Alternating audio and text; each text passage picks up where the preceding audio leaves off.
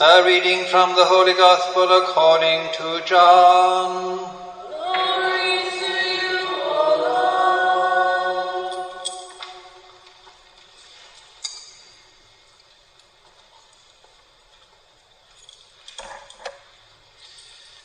When the people saw that neither Jesus nor his disciples were there, they got into boats and crossed to Capernaum to look for Jesus.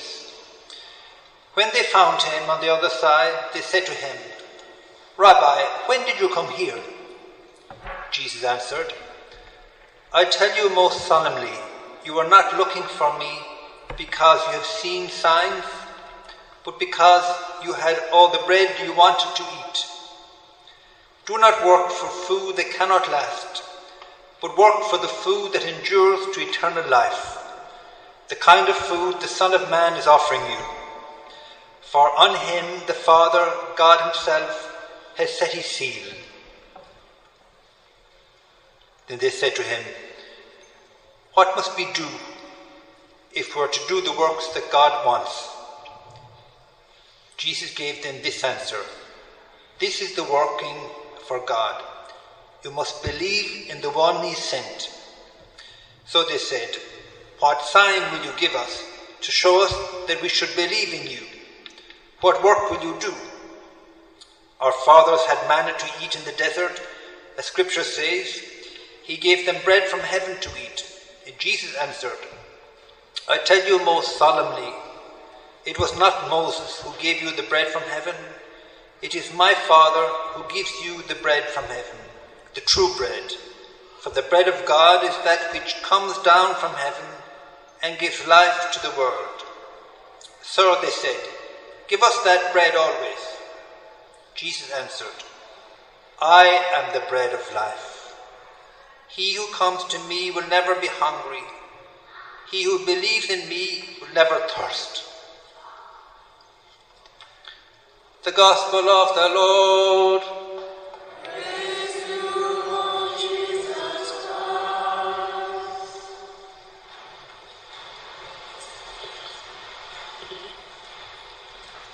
Last Sunday in the Gospel, we had Jesus feeding 5,000 people with 5 loaves and 2 fish.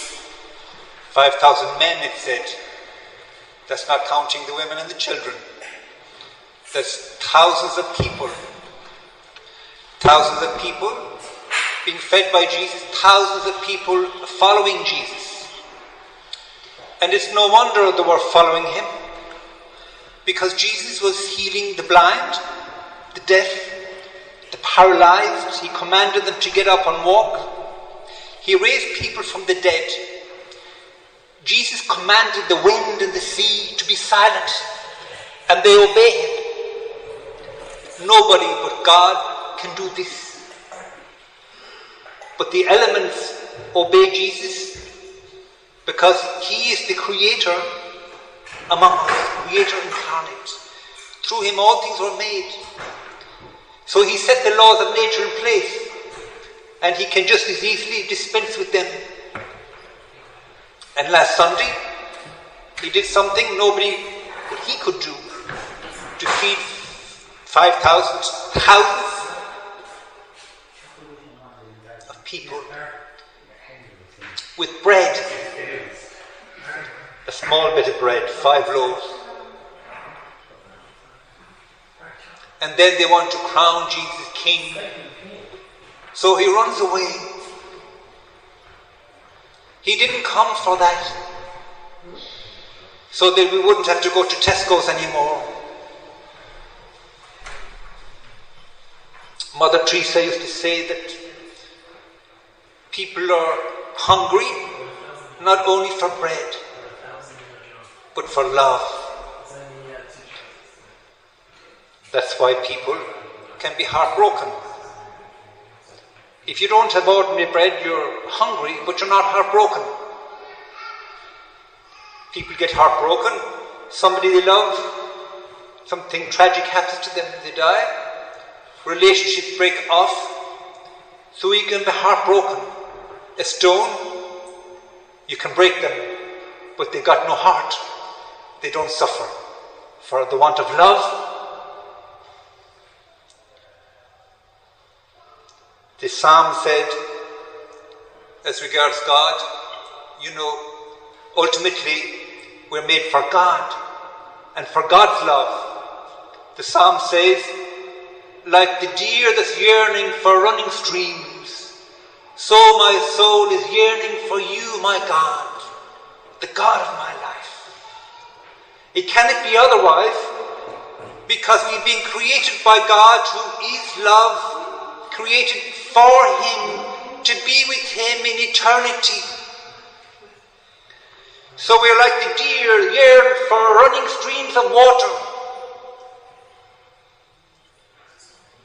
Even if we deny God, even if we got so busy with entertainment and every kind of gadgets that you can imagine or invent,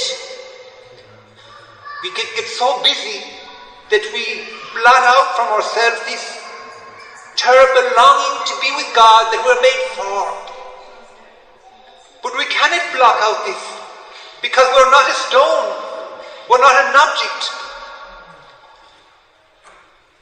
We're human beings with hearts made for love, to be loved, made for God and to love each other. So God responds to us. He Himself, who is love, becomes incarnate and is born as a little baby in Bethlehem in this extreme poverty, and dies in the poverty of the cross for you and I, calling out as He leaving this world, I thirst for you. My love is a burning thirst, like the deer that's yearning for running streams. I yearn for you infinitely more so, because I've created you for myself, to love you in eternity, to be with me. And in this poverty of the cross, He even goes further. He creates the mystery of the Eucharist. Yes, the mystery of the Eucharist. He can again set aside the laws of nature. At Mass, through the priest, ordained Catholic priests, when the priest says the word, this is my body, this is the chalice of my blood, it is Christ doing in this, through this ordained priest, exactly what He did at the Last Supper, changing the reality of the bread and wine into Himself, His body, blood, soul and divinity. Why? Because He's longing for us to be united with us. We cannot understand the love of God, the love of Jesus, this burning fire in His heart, to be united with us, to be consumed by us, to be our food.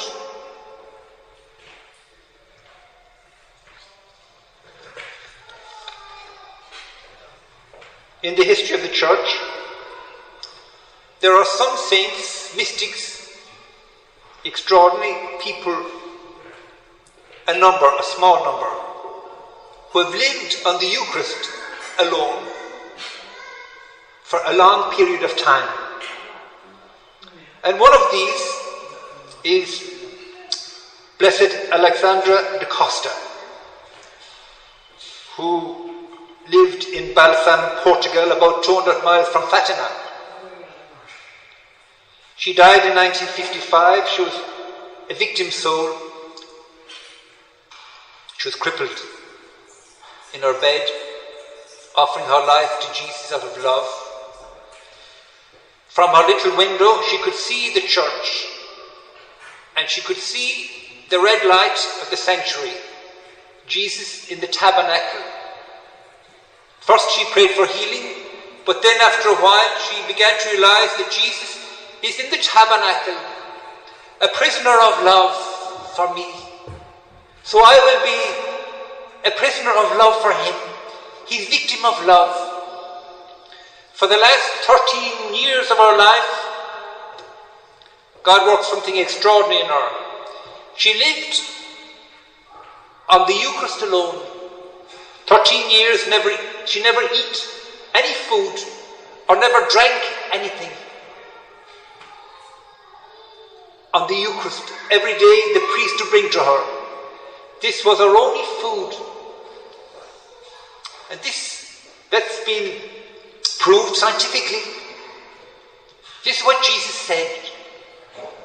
You are living by the Eucharist alone because I want to prove to the world the power of the Eucharist and the power of my life and souls.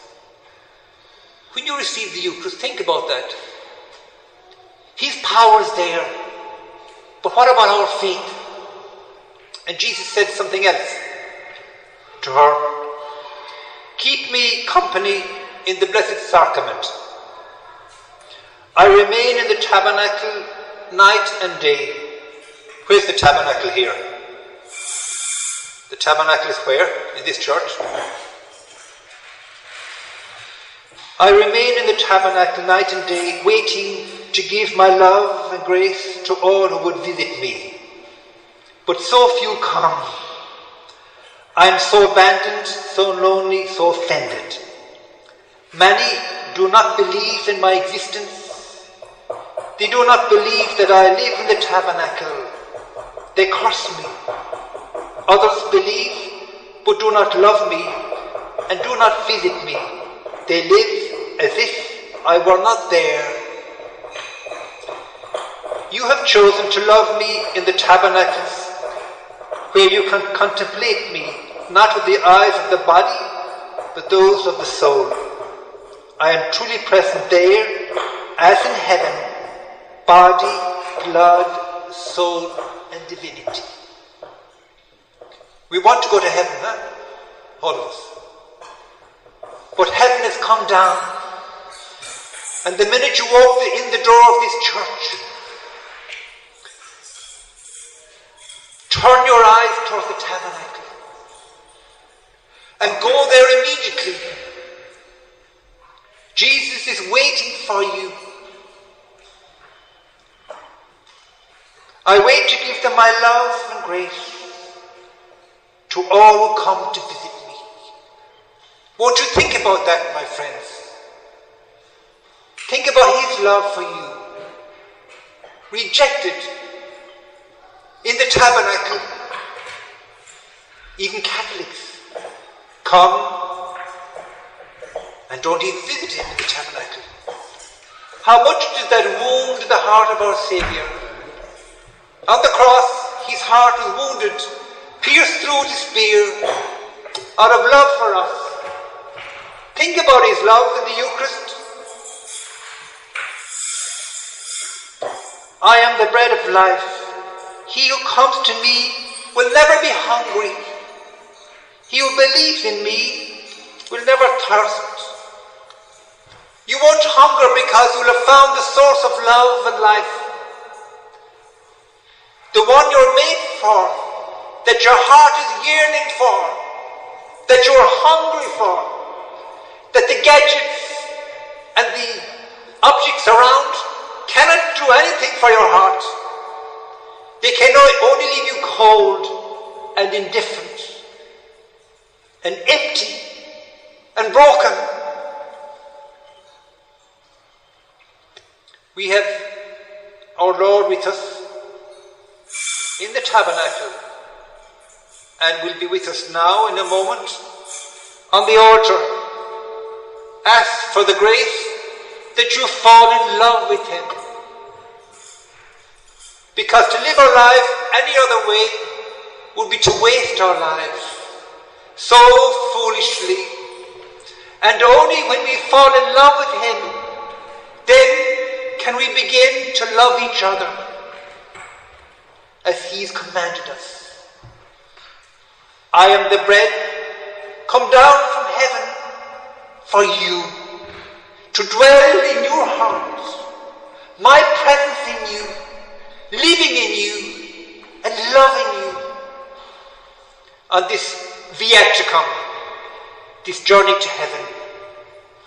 And you will be with me for eternity, not in faith, but then when the fullness of glory will be revealed, there'll be no more sadness.